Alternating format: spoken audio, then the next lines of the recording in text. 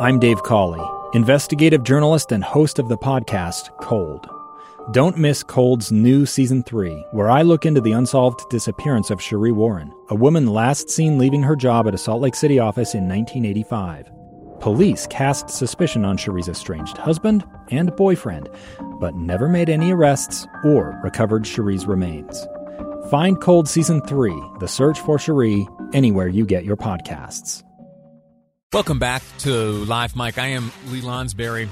This next conversation caught me off guard a few weeks ago. I have become accustomed to, the surprises presented to us by the coronavirus and how it has impacted every aspect of our lives. I almost said almost, but no, that's not the case. It has found a way to have an impact on every single facet of our lives. The way we travel, the way we work, the way we recreate, the way we do business, the way we visit and interact with our family members and our friends and our coworkers and our colleagues. Everything is upended. The world is different now, and it is due to this virus.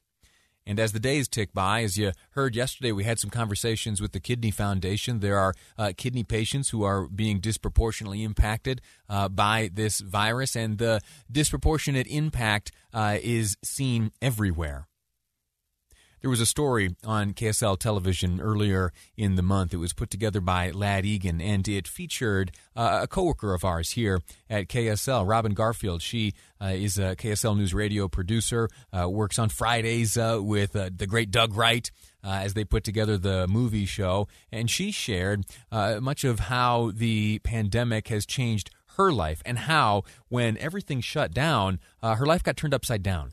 It just turned everything upside down overnight. It was an overnight scramble that was almost impossible to do. So I had to call into work that day and say, I'm so sorry, my kids are home. It all fell on me to either find childcare or quit my job or change my hours or something. During that TV package, the story, KSL Television's Ladd Egan, reporter, he spoke with Natalie Gaukner. That's a name you know. She, the director of the Kempsey Gardner Policy Institute at the University of Utah, talked specifically about how the pandemic has impacted women. Normally, it's the men who are hit so hard in a recession, and in this one, it appears to be the women. An economic shock happened, and the economy, the ground just fell out from underneath us. She continues and says, though, it's not just women. Now, I want to be really clear. Men do these things as well, but the research would show that women have taken a larger burden of some of the things inside the home, and we are all inside our homes right now. How about the plight of the women-owned businesses?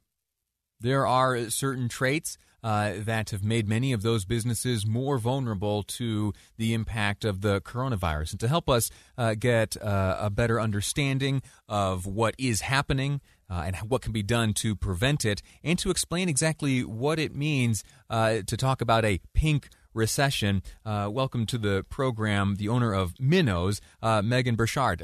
Megan, how are you? Hi, I'm great. Thanks for having me, Lee. No, thank you. Thanks for making yourself available. Talk to me about how businesses owned by women have been impacted by the pandemic. Sure, of course. Obviously, COVID's impacted a lot of businesses, but women-owned businesses in particular have been hit really hard. You know, you think of some of the businesses women own, like boutiques and salons and that sort of thing. They really aren't deemed as essential as others. So we've all had to kind of come up with some really creative options to keep our businesses going. Megan, you are the owner of Minnows. You're there in Kimball Junction. You sell clothing for babies and kids and moms, and yes. There's all kinds of great stuff. Talk to me about how you have been impacted. Sure, of course. Obviously, we were shut down for a few months back in March, and like I mentioned, it really forced us to have to adapt and kind of implement some new tactics to keep people engaged and shopping in our store. We are completely shoppable online. Our website's shopminnows.com, so that has been really, really important for keeping us alive. We've also offered some local delivery and free shipping. We do personal shopping appointments. We do FaceTime shopping events if people don't want to come in. Just kind of anything we can do to get people engaged and continue to get them shopping at our store. Based on your experience and your observations and the unfortunate realities of this nasty virus, you have kind of come up with some, would you call them tips or bits of advice which could be applied to other businesses in similar circumstances as yours, so as to best safeguard themselves against the damaging effects of the virus? Sure. I mean, obviously, it's kind of hard for everyone, and I am a boutique, and I can't really speak for others. But what's helped me is really being interactive on Instagram. We're at Minnows Kids for anyone that wants to follow us. That's kind of been the most instrumental part of us getting customers to our website. And there's actually a shoppable function now that has helped us a ton. So I would recommend definitely getting onto Instagram, helping. What's helped us a lot is having people tag us, whether it's in a Minnows outfit that you've bought, or if you see one of our posts and think your sister-in-law might like the outfit, tagging her in our post has been so helpful. I mean, every tag is a potential sale for us, and that is how we make our money. I'm trying to think how else to help other businesses. But for us, the biggest part has been shopping online and our social media. Do you think that this ends up reinventing your business model, or is this a waiting game? And as soon as we're able to return to some semblance of normalcy, do you and other women and all business owners get to return to some semblance of normalcy, or have we discovered like new efficiencies and new ways to be profitable?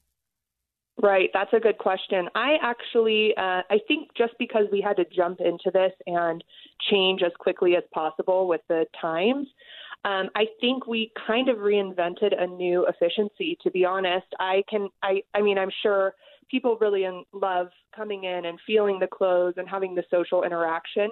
But I think another great aspect of it is, moms are busy. People don't have time to get gifts for people.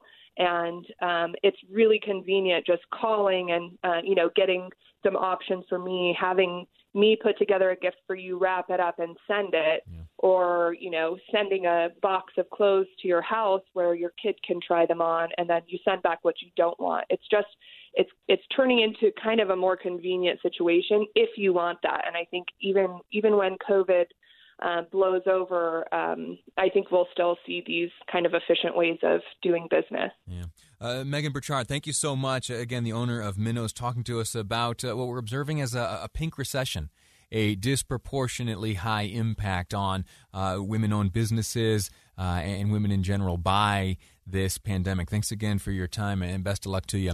Thank you. Before we go to break, let me speak to the gentleman out there listening. What we have learned with this story is that women are bearing a disproportionately high burden when it comes to the things in the home as they try to balance home life with work life. We are shirking our duty, men. We need to step it up. I am guilty myself. But if we were able to step it up a little bit and help out, the disproportionality of this impact may be suppressed a little bit. Let's do what we can to help out. We're going to take a quick break here. When we return, I want to talk to you about guns. There have been some fascinating numbers relating guns and first-time gun buyers. I'll share all that with you next on Live Mike. I'm Lee Lonsberry. A stranger with a gun came upon two teens taking pictures under a rising full moon. But violence is only the beginning of this story. Sometimes I thought, there are no miracles. Yeah, there are, and this is a big one. I'm Amy Donaldson, and I've spent my career talking about how lives are undone by violence. The Letter is a podcast about how lives are remade. Follow The Letter at theletterpodcast.com or wherever you get your podcasts.